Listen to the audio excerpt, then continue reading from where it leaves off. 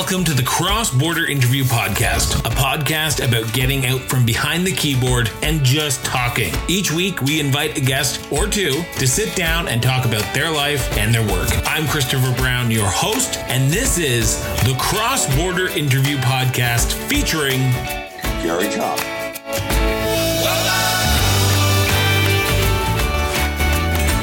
Gary, I want to thank you so much for doing this.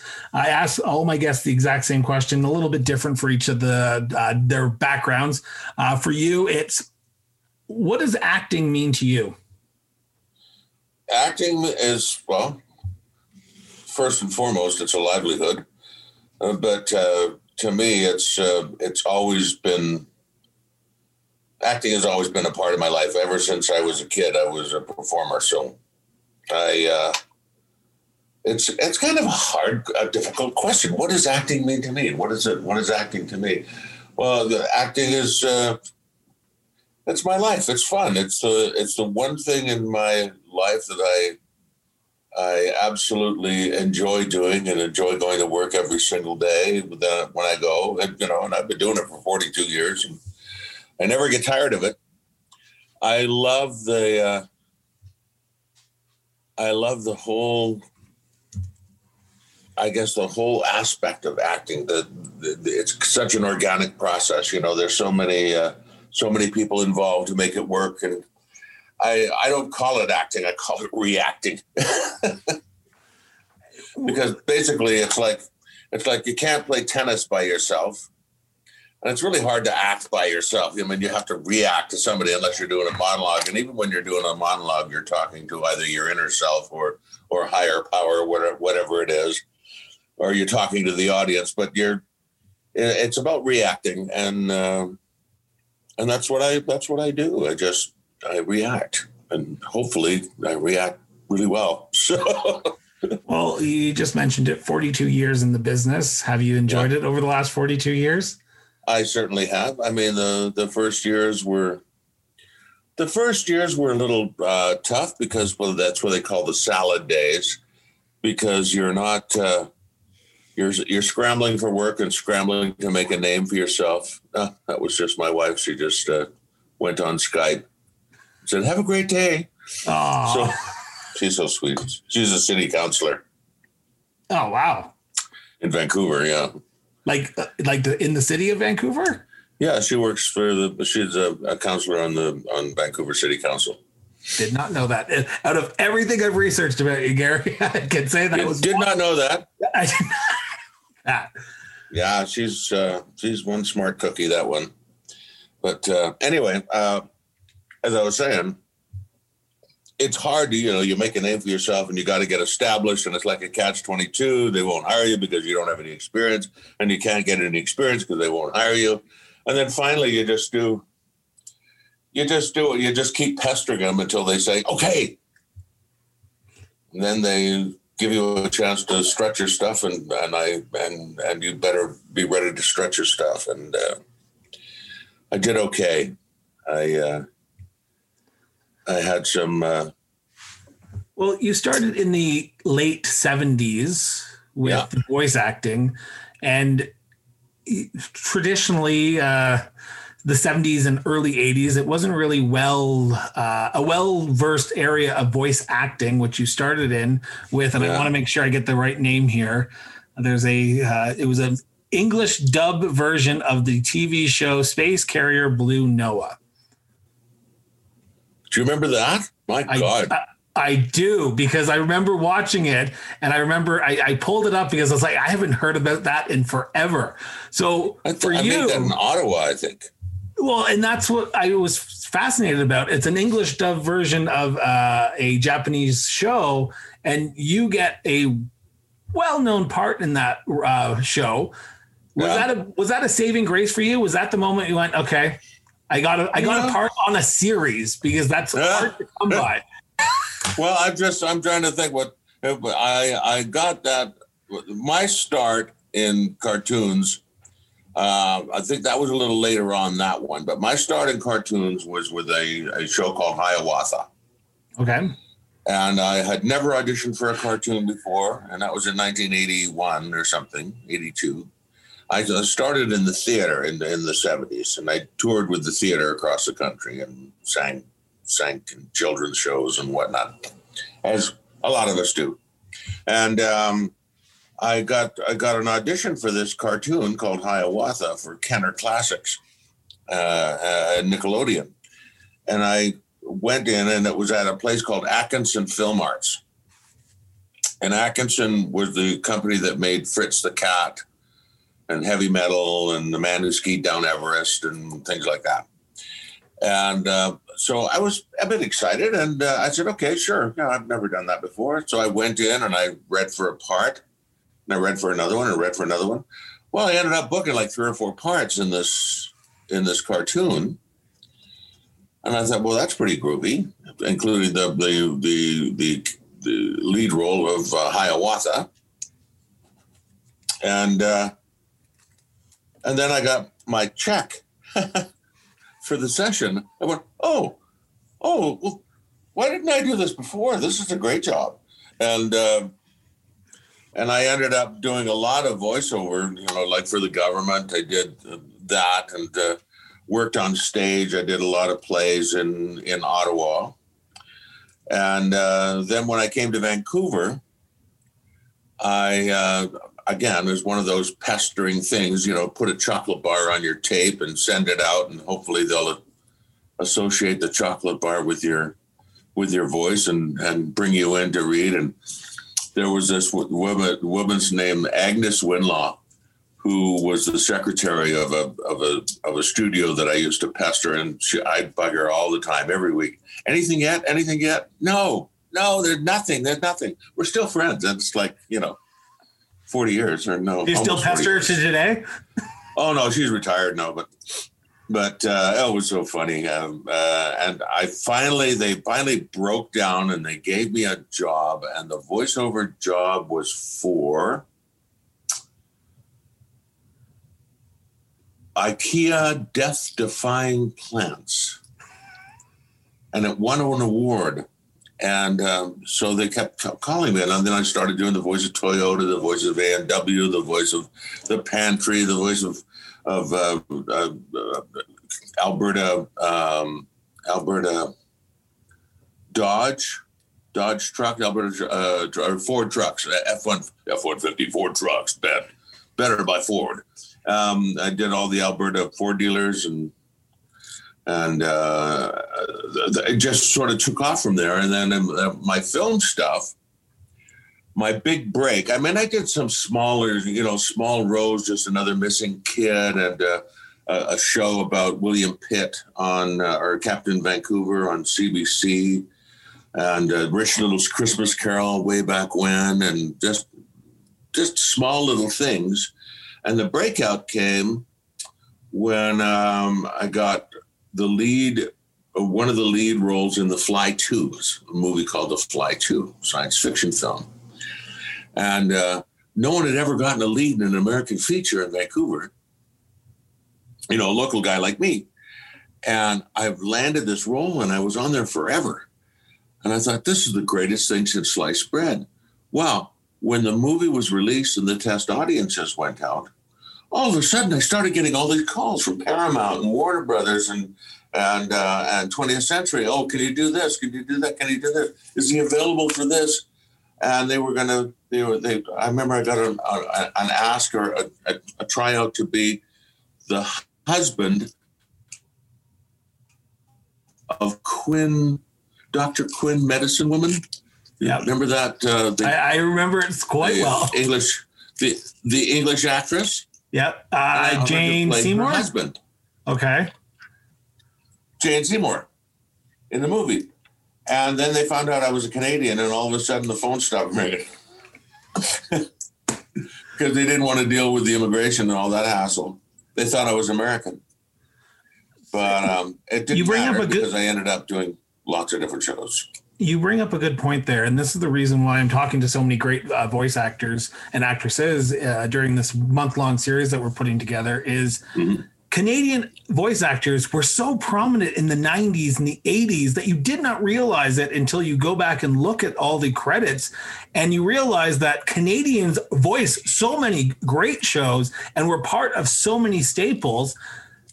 Was it hard, and you just hit the hammer on the nail a bit, that the Americans did not want to even look at you at first because you were Canadian, and it was hard to be a voice actor when American companies who were building these great TV shows not wanting Canadian actors and actresses? They didn't want Canadian actors. They didn't like the Canadian accent, the pronunciation of out and oot and a boot and process and schedule and roof and roof and all, those kinds of words. They didn't like it. So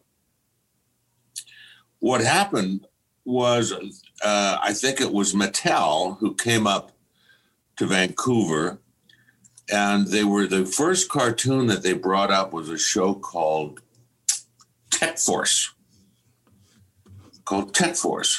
And I auditioned for it, didn't get it, but some friends of mine got it. A couple of guys who I haven't seen in years, Jerry McIntyre being one of them.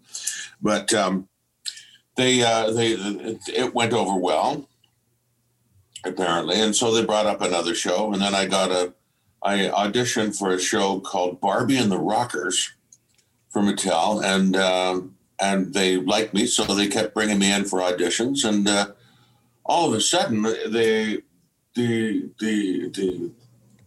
market was taken off, and it's all the Doug Parker, who was a voice director at the time, and a voiceover guy. He was kind of instrumental in building that business and bringing him here with BLT Productions, with Josanne Lovick. And all of a sudden, all these shows started coming because they recognized that we were doing well. And then the writer's strike, or the actor's strike in Los Angeles happened. And all of a sudden, our market just exploded. And they discovered that we have a lot of really good, in Vancouver, we have a lot of really good and really experienced voice actors. And they were going, well, why don't we do them up here? Let's do them up here. So they did so many shows. And I remember I used to work 7 days a week on different shows every single day for months and months. And it was a bit crazy, but that's what happened. And the market was very small at that time. There were probably in Vancouver, about, I don't know, maybe 30 people who could carry a show who were voice actors. And so we started putting on these workshops, voiceover workshops, and brought up Sue Blue to do some voiceover workshops and whatnot. And basically went out to our community, our theater and film community, and said, look, we have this voiceover market here in Vancouver. Why don't you take advantage of it? Come on out and learn. And now we have a voiceover stable that's huge and highly competent. Some real stars out there like Vincent Tong and Peter New. Who else? Kirby Morrow. You heard about Kirby Morrow, huh? Yeah. That was so sad. I loved it. I just saw him just a month ago. It just breaks me up. And just some really top-notch voice actors. So are you saying, from what I can gather in that statement, is the voice actor strike, or the actor strike down in the States, really made a boom for the voice actors up in Calgary or up in Vancouver and Canada, because they were in Toronto, exactly. So were all your friends who were also voice actors getting jobs at this time too, when that boom in the industry did happen? Yeah. Oh yeah. You got guys like Ian Corlett was a big one. Al Willows, Mike Donovan, Kathleen Barr, Venus Terzo. Is it still there though? Is the industry still there in the voice acting community in Vancouver and in Canada? Oh yeah. Lots of shows made in Vancouver. I do I do one show right now called Chip and Potato, which is a kids show. And I was doing Ninjago and Nexo Nights and things like that back then. But the plague has sort of slowed things down a little bit. I'm waiting on a few things to happen as soon as this plague is over. But no, the voiceover market is still quite strong in Vancouver. I mean, considering what's going on with the world right now. You talked about The Fly 2 and how it sort of sparked the Gary Chalk revolution in the States of people wanting to hire you. Looking through your resume, looking through your credits on IMDb, you basically the late 80s after that movie, you were in everything. You were in the magical world of Disney, David Crockett. You were in MacGyver. You voiced He-Man on the New Adventures of He-Man. Like, at what point in time did you sleep? I've to be very honest, I didn't get a lot of sleep at one point. There was one point. There was for about 2 weeks, I worked 20 hours a day, and I was doing a movie called Unforgettable. It was a movie called Unforgettable with Richard Gere. Yeah, it was with Richard Gere, and I can't remember who else was in it. But I was working nights, so I was working from 4 in the evening or 4 in the afternoon till 4 in the morning. Worked on this movie, and then I was doing cartoons every day, and I would start cartoons at 8, and I'd finish at 3, and so I'd go 8 to 3, run like a bunny downtown to the film set, work from 4 till 4, go home, sleep for 4 hours. I did that for 2 weeks. And at the end of it, I was kind of insane, psychotic from sleep deprivation. I slept for 2 days after that. Wow. But that was one incident where it was just a bit crazy. But I'd gotten into a situation that I couldn't get out of. And yeah. Did you feel at that time that you were making it in the industry? Because the drive of always wanting to better yourself, to always want the next job, to always make sure that you're the first person that the audition, the casting calls that says, hey, we want Gary. Was that part of that? I need to continually work. Sorry about my dog behind me here. Oh, I love dogs, so don't worry. So was that part of it where you always wanted to make sure that you were the reliable guy that people could call if they needed someone to do a job? Yes, always, because I have a very strong work ethic, and I've always had a strong work ethic no matter what, and I needed to provide for my family. And I wanted to make sure that I wasn't struggling trying to, pay the bills. And because I went through that for years and years and years of, back in the theater days when, trying to pay your bills and then, and trying to pay your taxes and then falling behind on taxes and falling behind on bills. And I just didn't want to do that anymore. So I didn't take holidays. I didn't do, go find myself on a journey somewhere.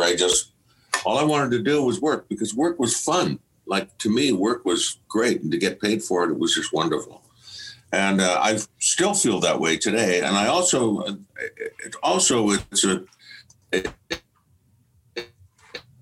it's weird. It's kind of a validation that you are.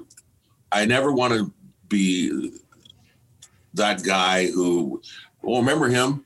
He's not doing anything more. And then some wrinkled old guy sitting in a wheelchair going, I remember the days. No, I love it. I just love it. And I will do it until I drop dead.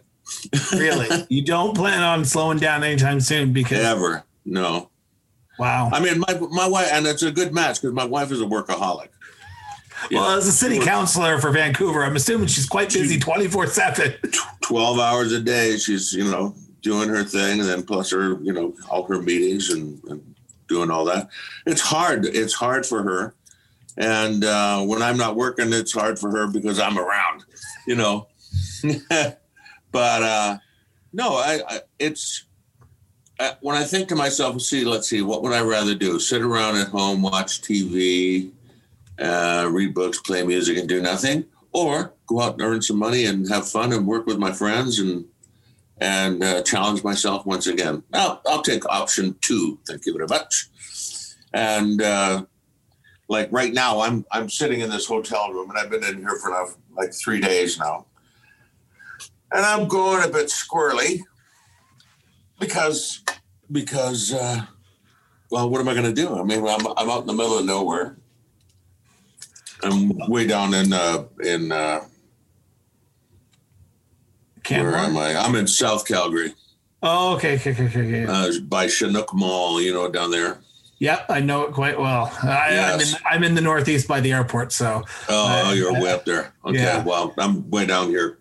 Anyway, it's fine. I mean, because I've been utilizing my time. I've played some music, and I've been learning all my lines, and I've got 5 shows to learn lines for. So, getting all that done. But it's a hell of a life.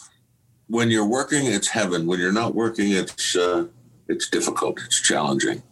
And has the pandemic, and we haven't even got to your part, like the core of your career yet. We're going on this whole amazing tangent that I love, because it goes into the story of what I like to talk about is the person behind this, the voice, right? The actor. Has the pandemic affected you in any way? Like, I know we talked about it beforehand. I'm not sure if you're okay with me talking about it, but you're in quarantine, you got tested, you're negative, but has the pandemic changed the way that you've looked at your career, your life as well? Well, apart from the fact that, it left me idle from February until basically a month and a half ago. I mean, I did, so I do a couple of voiceover jobs here and there, and did some at home, which will be, I did a voiceover scratch track that I thought was a scratch, but it was on my home studio, and it was good enough that they kept it in the movie. So, and that was an animated, well, not an animated, kid show called Cats and Dogs. Okay. Cats and Dogs, that movie. Yeah. And I play an old golden lab named Old Dog, old, what's his name? I can't remember. Anyway, I recorded that at home, and I found that that's a lot of things. That the whole audition process has changed. You have to do it. It's all remote by like this on Zoom, or just going and doing self tapes and recording them, which is difficult. So, it's changed. I mean, location shooting is difficult, and I just came off a new series that I've been working on for the last month or so. And the protocols, the testing, the wearing the masks, always mask when you go into on set. The only time you take them off is when you actually have to speak, when you're on camera. Otherwise, the masks are on, go back to your trailer or keep your distance. And there's 2 monitors who go around the set checking to see who's got their mask on and who doesn't. And then I have to go in for a check every morning with the temperature and all that. And then every several days, the nose swab thing. Yeah. So, here I've had my first throat swab thing, which was, a little easier, but I think I prefer the nose to the throat thing. I'm in the same opinion as yourself, Gary. Huh? I'm in the same opinion as yourself. I would prefer them sticking it up my nose. When I got my test, they stuck it up my nose, and then my last one that I had to get tested, they did my throat, and I was like, nope, just shove it up my nose next time, because I prefer that. It makes you gag. It's just the weirdest feeling. Yeah. So anyway, But it's done. It's done. But it's changed everything. It's like all the protocols for work have all gone, out the window. There's no more hugs. There's no more interplay. It's all everybody's very distant and keeping to themselves. And, because a lot of the people that I work with, I've been working with for 30 years. And it's really hard to go up to somebody and go, and give the old elbow bump. Ooh. It's just not the same. No. And I'm just hoping that it ends soon. So one advantage, though, is for Vancouver actors anyway, is we got 41 productions going right now. And a lot of Canadian actors are getting work that would normally go to Americans because they can't afford or they don't want to pay a 14-day quarantine coming from America into Canada before they start work. So lots of advantages to actors in this country, which is great. I like it, but I'm also getting to a point where, I'm getting older. So the parts, getting older, I am older. So the parts are not as hot and heavy as they used to be. And it's still going, still got lots to offer, but they mainly write for younger people. So you have been described as a character actor. When would you agree with that statement? Yeah. What is a character actor to you? A character actor is one who provides color and support for a lead actor. I mean, I couldn't be a lead actor. I've been a lead actor. I don't care. I mean, but I'm more of a character actor these days because I can take on a lot of different roles, and your movie is only as good as your cast. And if you've got a great cast and great performers, it's terrible to have a lead actor who's really good or a lead actress who's really good, and then you have support actors who can't do bugger all. They're just no good. And so all you can think of is not how good these guys are, but how bad these guys are. So what you want to do is you want to do the best that you can do. And a lot of times I'll go into a role where, I am a part of the movie. I'm like the fifth business. I'm a catalyst that brings the whole picture together. If I wasn't there and somebody else was there, you've got to have a strong character to basically support the leads. And that's what you do. And you carry the story forward. And it's, you can't watch just two people over and over just doing the same thing. You need some variety, and you want to watch people that are good. The Brits are brilliant at this. Yeah. When you watch like British movies, you'll see a guy who only has like 4 lines in the movie, but man, oh man, he does those 4 lines absolutely perfect. And it's a seamless integration into the movie. Like not, a lot of people think, oh, this is my part, that this is the beginning of the movie and the middle of the movie and the end of the movie. No, it's just a tiny little piece of the movie, but it's an important little piece.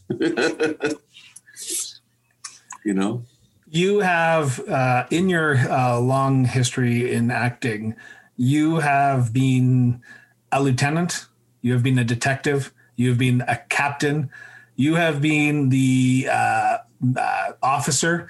You are a staple of the military branch and the police force. Did you expect this when you were becoming an actor in the 80s and 90s, that you would be destined for those roles of lieutenant, as captain, as detective? No, I always thought I was going to be Prince Hal, but well, you were a prince. Let's be honest. You were a prince in a cartoon show. So in a cartoon show, I was a prince, yes. But no, I never expected to be. But apparently, I had an inkling, because when I used to work at the Justice Institute doing these scenarios for police scenarios. And I remember the head of the program, of the police program, Corporal Miller. And he came up to me and he said, you would be a great police officer. And I said, really? And he says, yeah, I'll tell you what. You sign your name, and you're in. Just like that, to be a Vancouver policeman. And I said, well, that sounds like fun, but I don't take a cut and pay. But what happened was that Vancouver City Police get paid very well. So, but they said, no, you'd be perfect. We would love to have you on the force. And I went, well, there was a time when I would have accepted, and I was almost accepted, but then I didn't. And then I started getting cop roles on shows. Matter of fact, I think one of my first movie roles was a movie called Looking for Mr. Patman with James Coburn, and I played a cop. And then I played cops, and then I played in a play. I played a Bobby, and in another play, I played a Black and Tan, which was a British policeman in Ireland back in the turn of the century. So I'm going, well, maybe I am. Maybe I will be. So I've been typecast as a cop. And then one day, I think it was in the 90s, I was reading for a movie, a detective. What the hell was it? Oh, I can't remember. I'll get them. Anyway, I was reading for this movie. And I walked in and I said, Jesus Christ. And I said it just like, Jesus Christ. You're always calling me in to read for cops.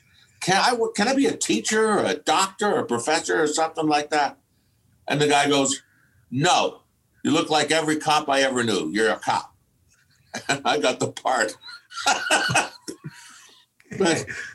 But that has happened, that's happened so many times. I've played generals and colonels and captains and inspectors.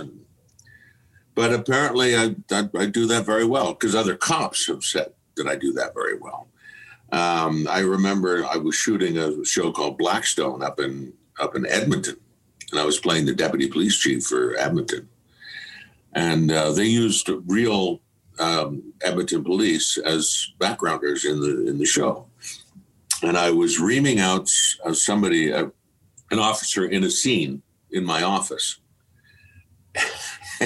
And these cops came up to me and he goes, dude, that's so eerie. You sound exactly like our chief. Dude, that's just eerie. The great thing is I can actually hear an Edmonton cop saying, dude. Dude, that's so eerie, man.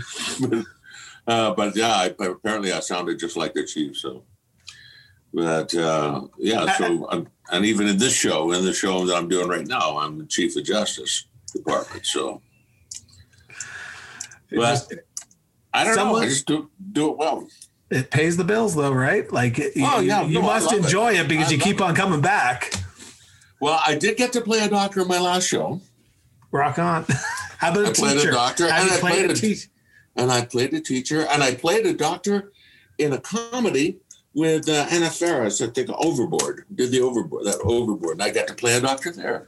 And then I played grandpas. I played a few grandpas. I've reached the grandpa stage now. What? You're not the 29-year-old who's just getting Anna Faris? No, it's painful.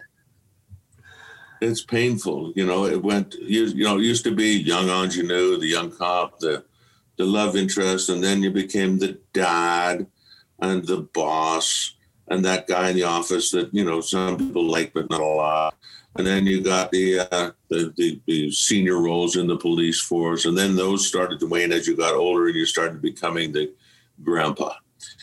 And now I'm the grandpa. I'm at grandpa stage. Was that a hard transition when you became the grandpa stage in your acting career?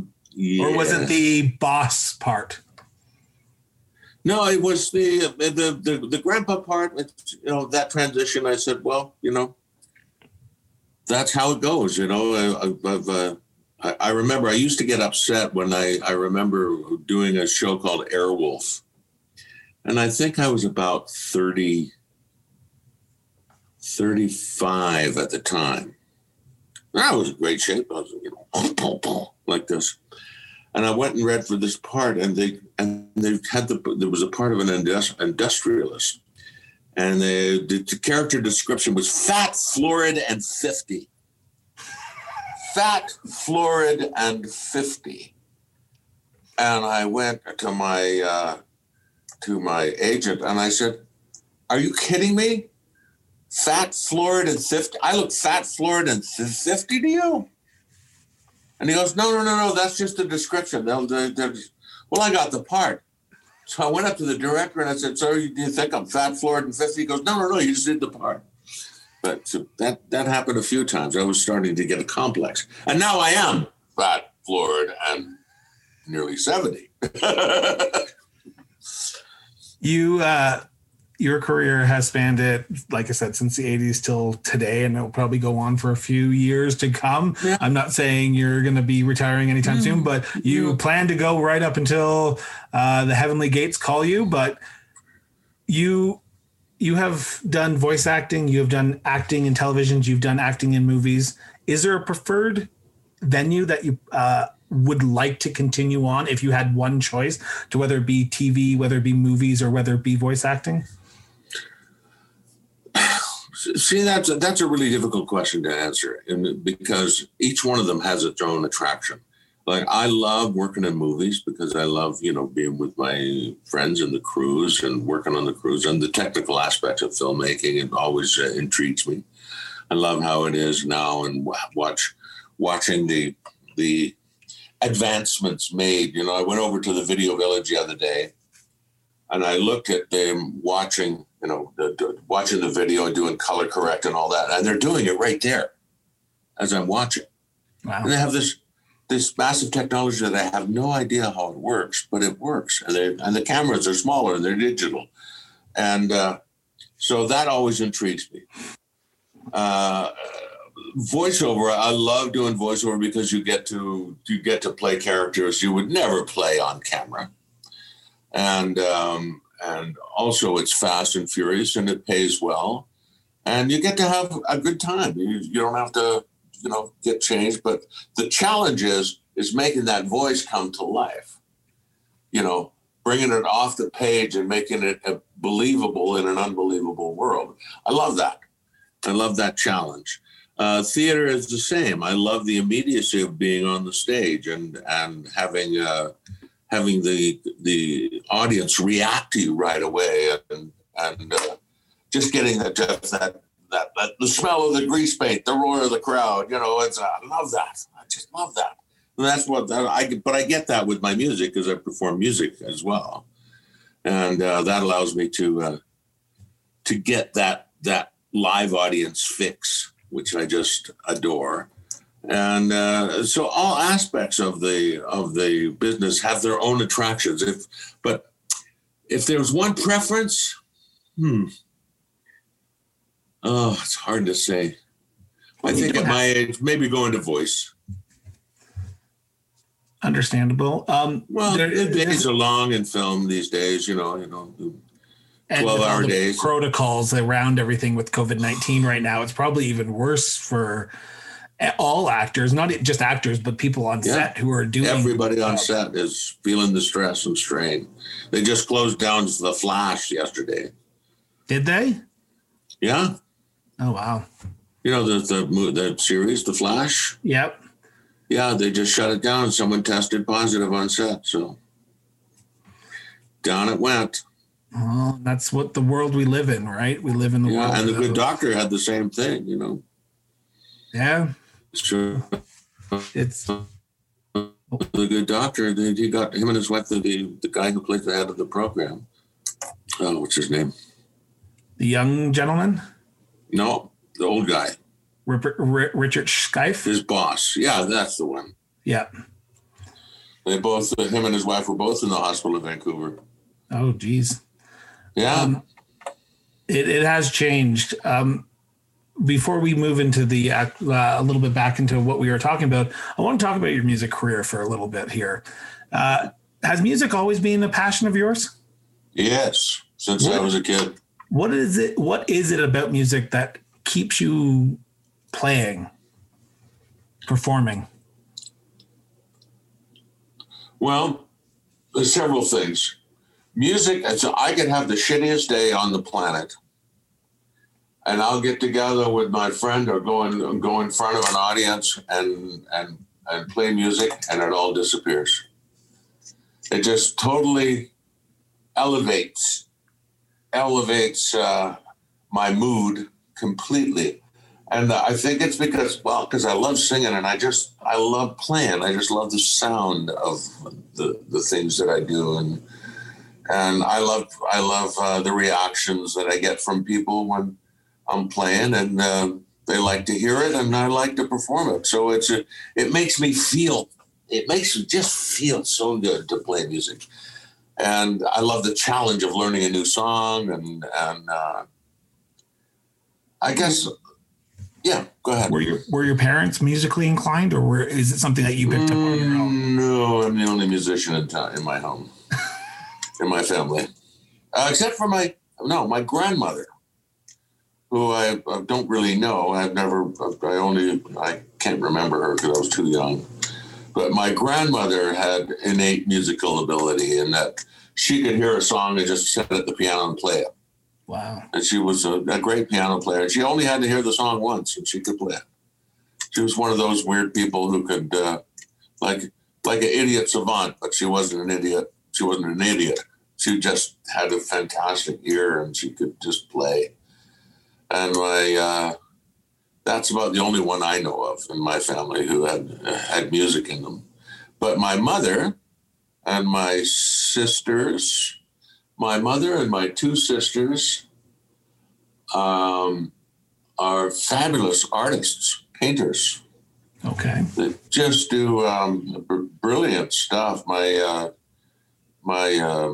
sister is doing commission pieces right now in the interior, and my other sister does commission pieces, and she has shows in galleries. She sold quite a lot of her paintings. My mother's another great painter. She hadn't painted for a while because her arthritis got to her. But I just I picked up music when I was about a musical instrument when I was about 15.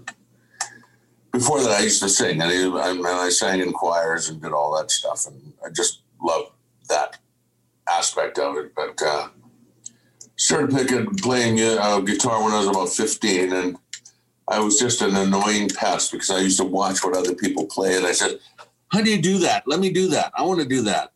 And they said, "Oh, this is my lick." People were very, "Stay away, man! Don't copy my playing." But now I play every day.